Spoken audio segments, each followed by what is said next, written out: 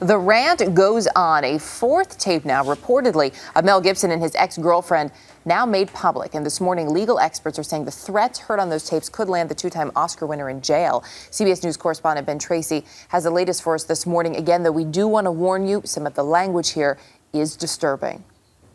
It started with one tape. You look like a heap. Then another. You need a bat in the side of the head. How about that?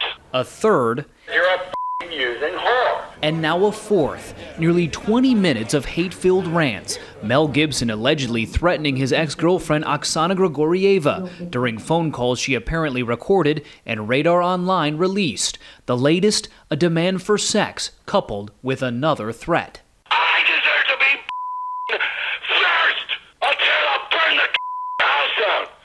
But me first. Grigorieva wants custody of the couple's 8-month-old daughter. She filed a complaint with police that launched a domestic violence investigation against Gibson.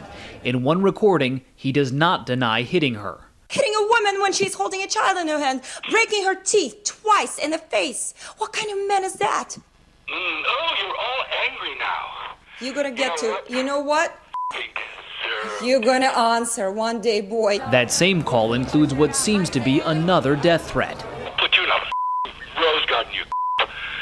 You understand that? Because I'm capable of it. On the verbal threats alone, Mel Gibson is looking at up to 3 years behind bars. Yet after all the yelling, Grigorieva and Gibson are now both silent. There's only one reason why he's not talking, and that's because he's in serious legal jeopardy. I'm sure that his defense attorney is saying to him, "You may not speak." The two are now scheduled to face off in a custody hearing Tuesday. Ben Tracy, CBS News, Los Angeles.